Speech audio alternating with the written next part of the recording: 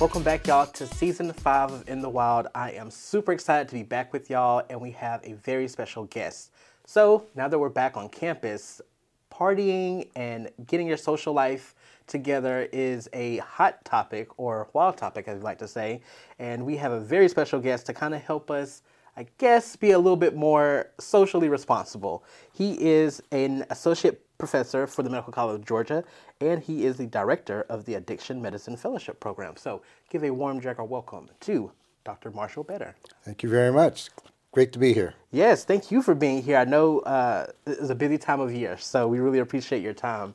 Diving right in, how did you get into this specialty? Well, my primary specialty was anesthesiology, but very quickly I became interested in pain, and I became double boarded in pain medicine. And then I realized doing pain medicine that if you don't know about addiction, you got problems. And it's difficult in dealing with people who are on controlled substances. So it came really out of, the pain clinic and then evolved into addiction in general.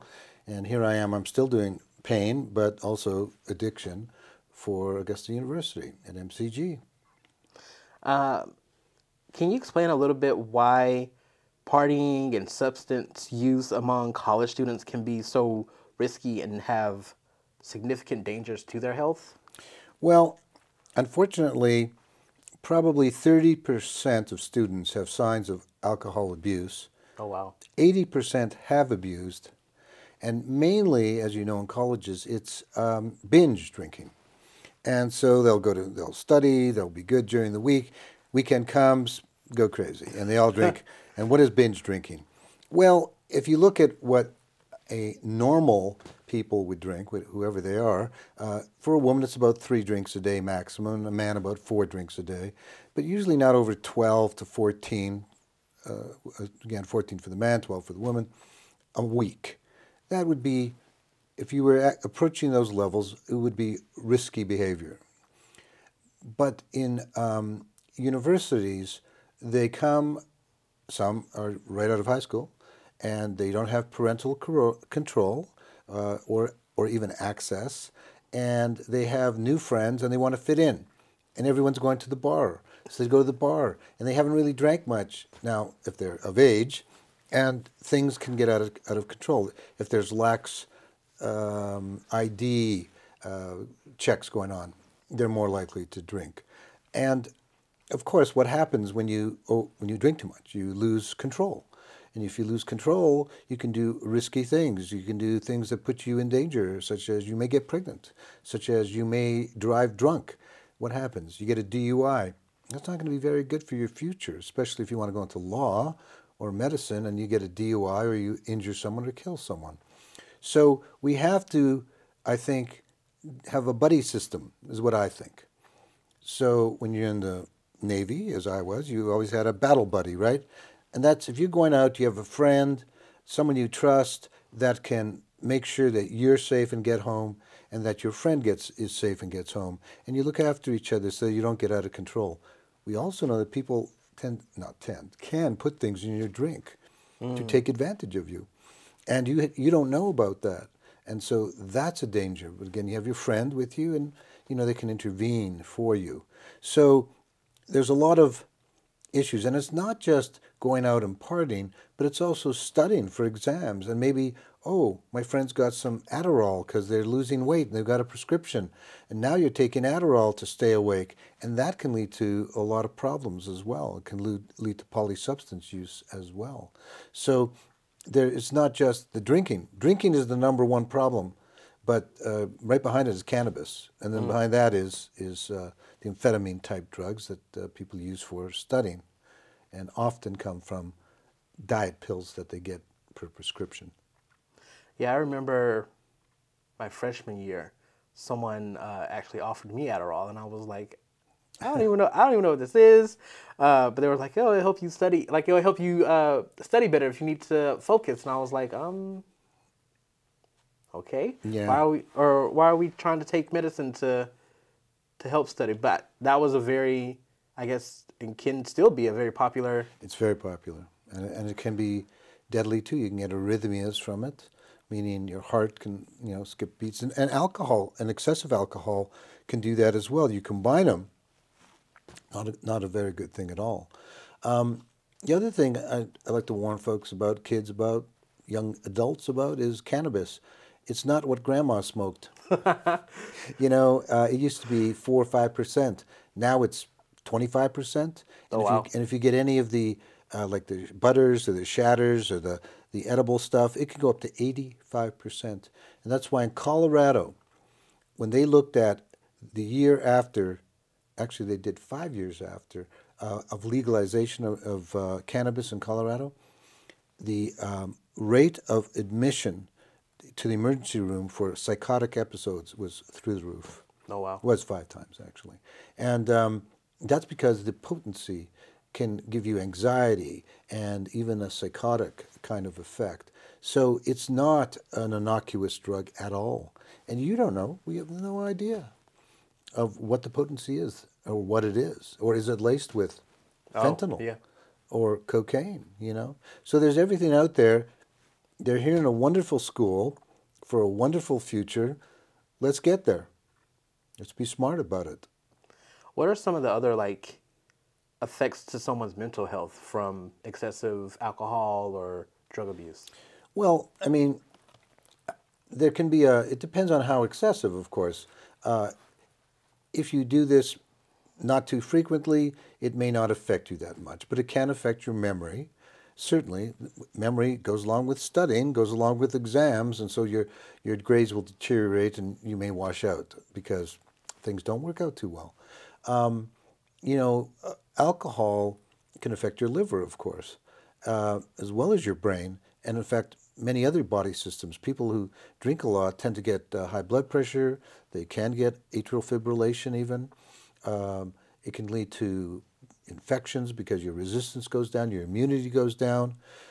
Not to mention just plain old getting drunk, you're going to fall down and break something, Mm. and that is very common too. So it's a lot of issues with any substance that alters your normal sort of sensorium. What are some, I guess, signs that we could look for to kind of for to help, I guess, identify or indicate an addiction problem? Well, and what you're going to see is your friend, let's say, isn't coming to class or is coming late all the time or doesn't get their assignments done or, that type of thing. You're going to notice a change in behavior. And if you've known them before or if you get to know them and things change. So you got to look for that type of thing. At work, we'd see a lot of absenteeism or a lot of sick call, things of that nature. Oh, I'm sick, I can't come in today. Or for drug use, they're leaving all the time in between to go do whatever drug they're using. So all of a sudden, where's John? He's not here. He's always out in the parking lot. And you'll see this. I got to get something in my car. He's always got to get something out of his car. Those types of things you want to take a look at. Also, if someone's coming in, their eyes are always injected, maybe, or they're just not looking good. They start forgetting about their the way they look. And they don't dress appropriately. They don't wash as much because they're just absorbed with taking medications. You can see all these behaviors beginning. They might even start exhibiting some bizarre behavior if it's depends on the drug they're taking. So, what would you recommend to, I guess, different colleges, universities, faculty, and staff to kind of be mindful and just help prevent these issues from happening? Well, I guess doing things like we're doing today is a great start. Having flyers or whatever go out from the health clinics, student health, employee health, so that they know that there's access. Now we've got a great website, and they do put these types of information out there. And students should know that if they look on the websites, they're going to find this type of information. They may not need it. I hope they don't need it, but they may need it for a friend. And so as we encourage, and I certainly encourage the webcasts and the podcasts and, whatever things you can do to spread the word that we're aware of the issues, we have help for them, and we want to prevent them from getting to that stage altogether. So switching gears a little bit, As a professor, how do you go about teaching and training students on this stuff? Well, we teach them and train them as we do in any chronic disease, which is what addiction really is. Um, there's all stages, and sometimes we catch someone very early on, which is we would rather do that, and maybe they're just at risk at this point. And so, you always have to, when you interact with the patient, ask these questions, and we teach them not to be afraid to ask these questions because that will save their lives potentially or their careers. And so we teach by training on people who unfortunately have this problem. Just as you would do rounds on cardiology patients, we could do rounds on patients who are in for overdose or in for behavioral issues because of chemical dependency, substance use disorder. And, in the fellowship program, we have 4 different sites that we go to. So there's one site at Augusta University, the main hospital, and on the psychiatry, we're part of the Department of Psychiatry, but you don't have to be a psychiatry resident to go into addiction medicine.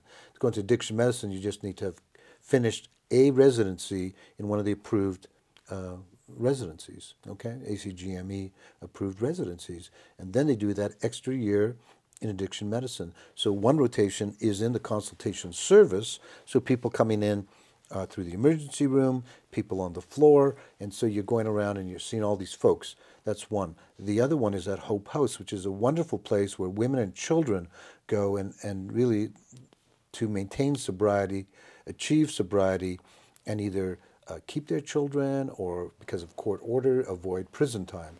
And then there's the VA where I work as well, and we have 2 rotations there, one more mental health and the other one for pain, because pain, there's an intersection between pain and addiction. They have to know that. Very important these days with all the prescription medications that we have. So by going to these various locations, seeing different populations, the women's population higher in amphetamine use, the VA probably higher in alcohol use, and then more acute people off the street, through the ER, probably more heroin and things of that nature. They get to see the whole ball of wax, everything that's being used and actually coming in through the street, and that's how we train them, real life. As a physician, what is that experience like for you to kind of help someone through recovery and maintain their sobriety? Well, there are many ways to save a life.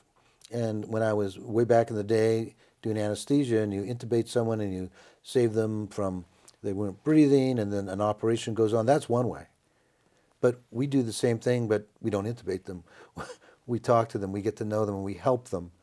We help them to engage in the process of sobriety, to understand there is hope and help, and there's now medication-assisted treatment. In the past, they had none of this. We have medications such as Suboxone, or naltrexone, or acamprosate, or disulfiram, many medications that can help decrease craving and also make it safer as they continue their journey in sobriety. So it's become a very scientific process, as well as using, the behavioral aspects as well, and is so gratifying. You have some visual aids here. Oh yes. I would love for you to kind of walk me through what you brought. Well, first we'll look at you, and this might be your brain on drugs in the 1970s or 80s. Okay. And we used to use this slide. I had this slide in all my slide decks, not PowerPoint. We didn't have PowerPoint. We had slides. And this is very popular. This was a way to try and get all these students, sort of shock them a bit. This is horrible. But we've become more sophisticated. And we actually know that this is your brain on drugs. This happens to be pictures of radioactive cocaine showing binding sites in the brain. Oh, wow. But we can do functional MRIs, we can do PET scans, we can see changes in the brain from someone who has a normal brain to someone who has an amphetamine addicted brain, and then even when they recover, and there's recovery of brain tissue. You can lose gray matter, you can get changes in receptor fields. So we see and it is a disease, we can look at it just as we look at heart function.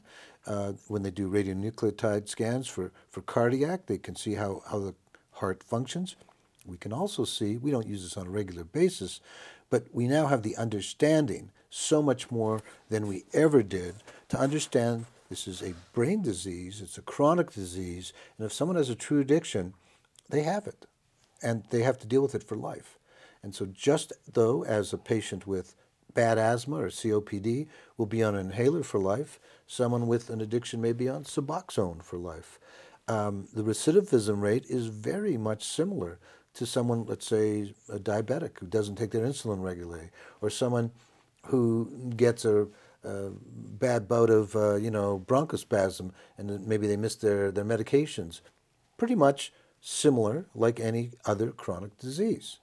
So we deal with it such as that. There should be no more stigmata if you're a substance use disorder patient than if you're a chronic heart failure patient, really. But society, of course, has other problems. Speaking of other problems, when we come back, we'll talk a little bit more about some other things that are affecting the state of Georgia. My pleasure. We are soulful, legendary in our own right, and undeniably funky, home to an experience like no other, and nestled on the warm banks of the mighty Savannah River. Augusta is calling you. Welcome to a place of charm and opportunity, and a customized experience. Here we build, think, grow, and forge. Augusta University, an experience like no other. Welcome back, y'all. Here with me is Dr. Marshall Better, and we are kind of continuing our conversation about addictive medicine. And one thing that has been affecting not only, I guess, our area, but throughout the state of Georgia is the opioid epidemic. Could you provide a little overview about this crisis in Georgia and how it is in fact impacting our communities? Well, of course, this is a national problem, not just a local problem, but it sure does impact our community. And we're at a more at-risk community, less providers, certainly less addiction providers, a little more poverty, economic issues. And so the whole 18 counties of the CSRA is a sort of under developed area for the addiction treatment. And so that's why we actually were able to obtain a HRSA grant 3 years ago, which enabled us to stand up this addiction medicine fellowship program. And we're doing our bit by training 4 fellows, 4 doctors in addiction medicine every year. And many of them stay here. We hired our chief fellow from last year, and she works with me full-time, Dr. Jasmine Shell, and she works full-time at the VA doing addiction medicine. And so that's been very, very helpful. But the problem is that we're now at over 110,000 deaths a year and 2,000 deaths a year in the state of Georgia. And so it's a real problem. And those are opioid deaths, never mind alcohol deaths and other deaths, and never mind the motor vehicle accidents and the trauma, falling downstairs, falling off buildings, and the suicides. It's a litany of problems, and it's a huge social problem. It's a huge cost problem, the medical stressors on the system. So it's a real problem, and it comes from many factors. It can come from people getting prescription medications, but that's not the big problem now. The majority of the deaths come from synthetic drugs, mainly fentanyl. And what happens? If you go to the street and say, I want a pain pill, or someone says, hey, I've got some pain pills here, maybe you want to take one, or let's go to a party, here, take this pain pill. Every pain pill on the street, unless you take it from Granny, is fentanyl. It's from South America, and they're mushed together and put in very crude pill presses, and no quality control. How much fentanyl went to the pill A, and how much went into pill B? No way of knowing. Oh, wow. You may get the pill that has all the fentanyl, and you're dead. You may get the pill that has a little bit of fentanyl, and you think, oh, this is pretty good. I might try it again. So the danger is that even if you are taking, let's say, illicit drugs, you still don't know what you're getting. And that is what's killing you. They're lacing cannabis and other medications with it too to make it more potent and more addictive. If you're more addictive and you like it, you're going to go back and buy this medication from him or her, whoever.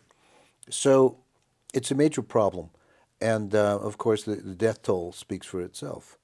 But the saddest thing, or where there's a good student doing well, lives at home, he goes to a party and someone gives him this pill, and all of a sudden they're dead. Or the other thing, of course, is you take the pill, but you're drinking as well, two depressants, and then boom.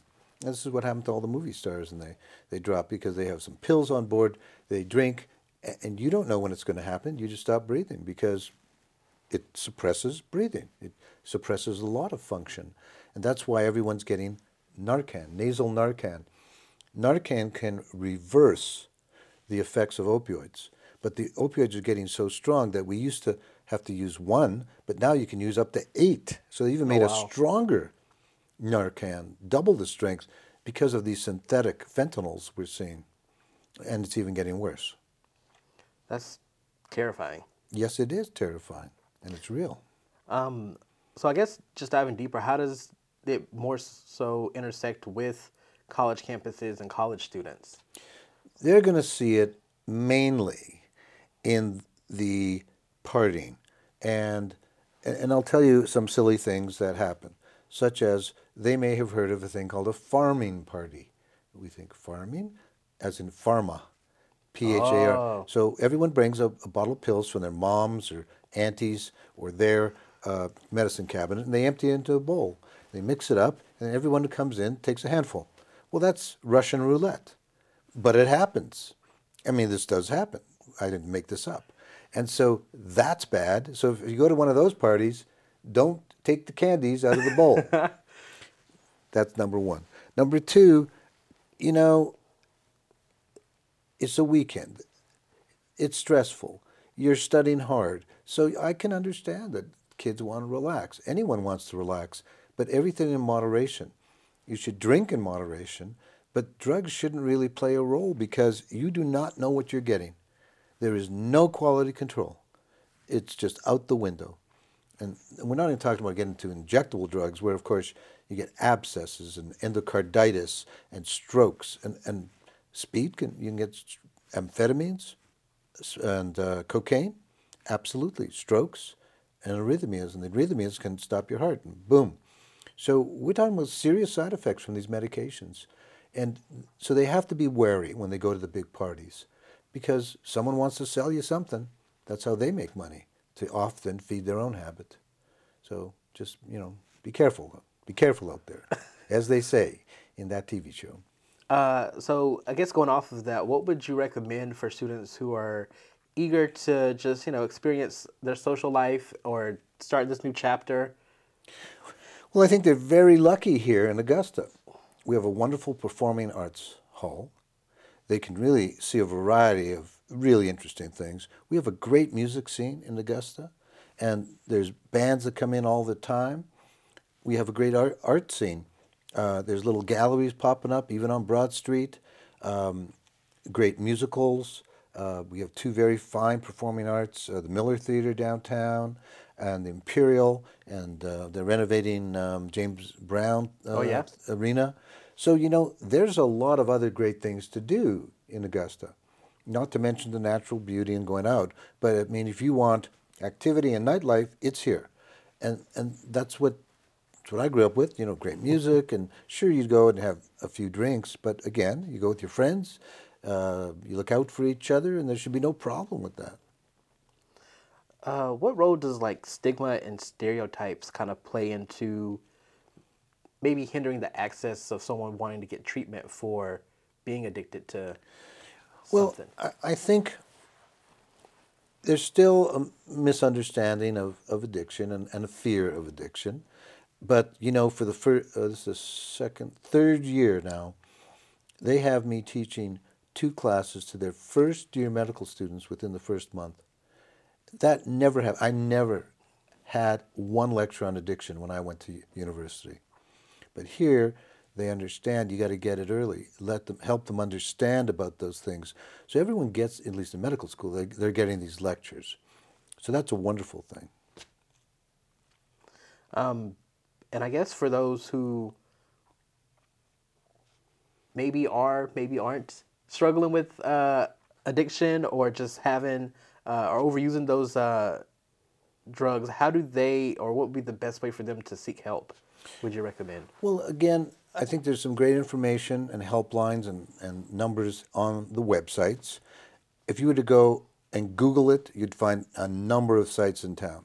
But there's student health is always the best place to go. You can always ask one of your professors or instructors that you feel that you can approach. Probably friends know. They're not hiding this anymore. There are lots of resources. You just have to, either you or your friend or your family have to reach out. I also encourage them to talk to their families and don't isolate from them. They want only the best.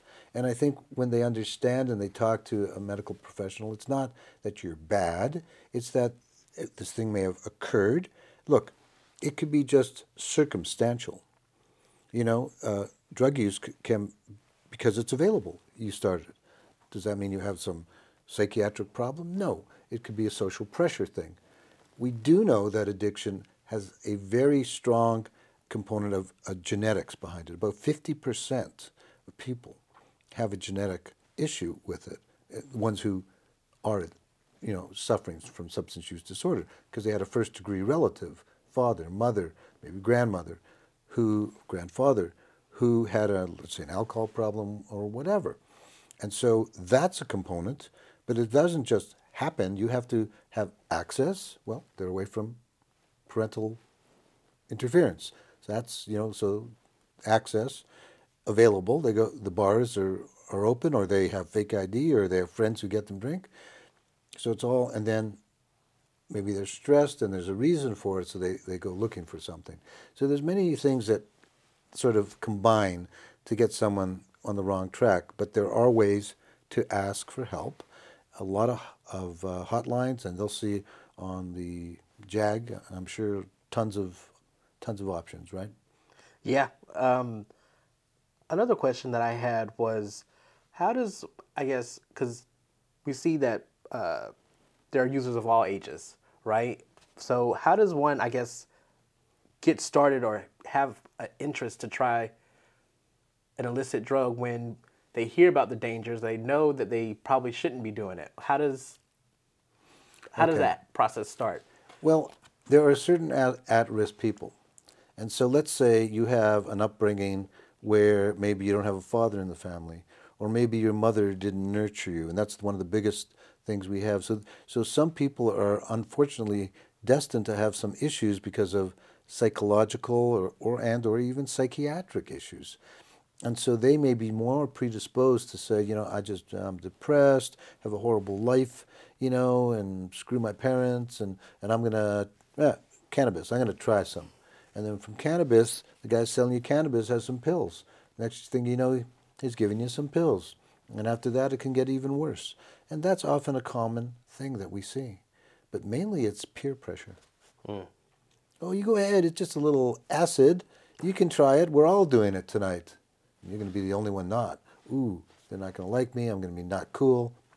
Don't give in to that pressure, because it can really hurt you.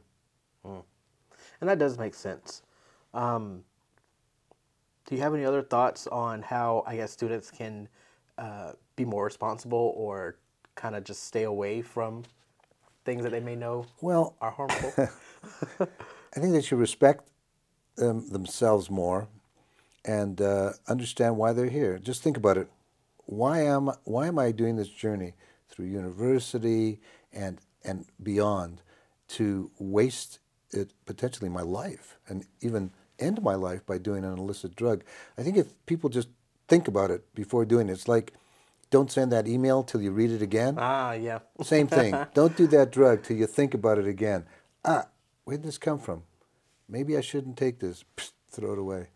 And I think they may not understand we really care about these people, called students who are at our university. They may not think so, but it's true. And it's painful for us to lose someone. Just we feel we've failed.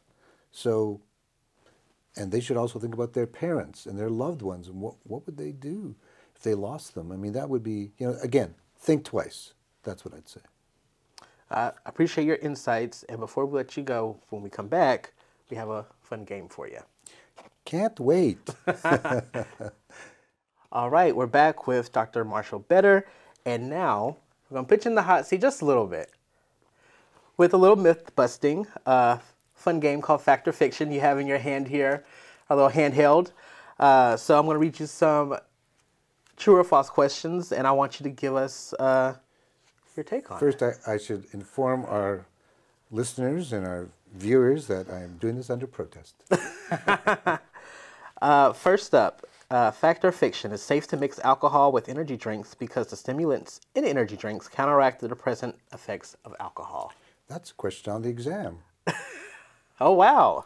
Yeah, you got to be very careful with that because, again, there can be stimulants in there that could even give you arrhythmias as well, and it's also a fiction because you may potentially drink more because you don't feel as drunk. Oh, yeah. And that's a danger. Next up, binge drinking is only harmful if it happens regularly. Occasional episodes of heavy drinking are relatively harmless. Fiction, because you could kill yourself, that big binge. Whew, that's scary. Next up, drinking coffee or taking a cold shower can sober someone up quickly and make them fit to drive after consuming a lot of alcohol. I want 2 signs for that one. Double fiction? You basically metabolize your alcohol. If you want a good rule of thumb, 1 normal drink, that's 1 on whatever, half ounces, per hour. So if you had 3 drinks, you better not drive for at least 4 hours. 1 drink, 4 hours. Well, no.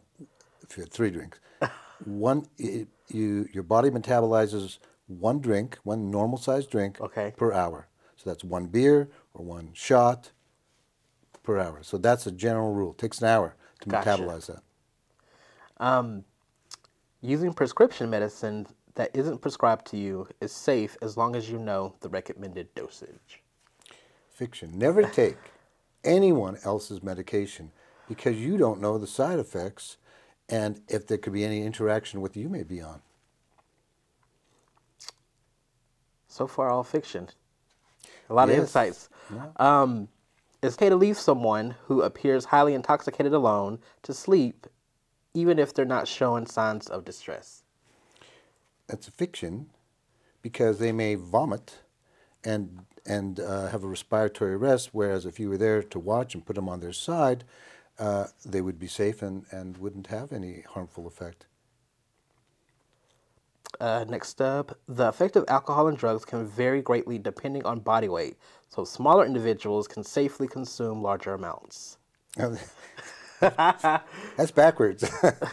No, and especially women, the gender as well as things. Women do not metabolize alcohol as fast as men, and different distribution of volume also. So that's wrong. Eating a heavy meal before drinking alcohol can prevent intoxication and reduce the risk of alcohol poisoning. Well, I hate to tell you again, it will delay the onset, but you will eventually get drunk and have all the issues that you have. But it does delay it. Okay, so you'll feel it eventually. Yes. The use of illicit drugs at parties is unlikely to result in addiction or long-term health consequences if done only recreationally. Well, I hate to hold this. My favorite color is blue, but I'm doing green. You don't know what you're taking. Even the first time, if you get the wrong fentanyl pill, unfortunately, that could result in death. You could take cocaine, and you get an arrhythmia, and you collapse on the floor, and there's no one to resuscitate you. So, no, not true. Alcohol is a bad way to choose to stay warm in cold weather because it increases your body temperature.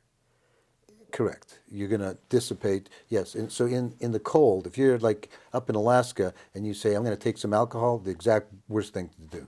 Oh, wow. Vasodilation, you lose heat. Okay, so technically that one was, I guess, It's a fact? bad way. You said a bad way. Yeah, alcohol is a bad Oh, yeah. way. Bad way. Sorry about that, folks. Okay. Fact. Bad Okay, way. so we Bad got way. one. One fact. One fact so far. It is a bad way. Yes, bad way.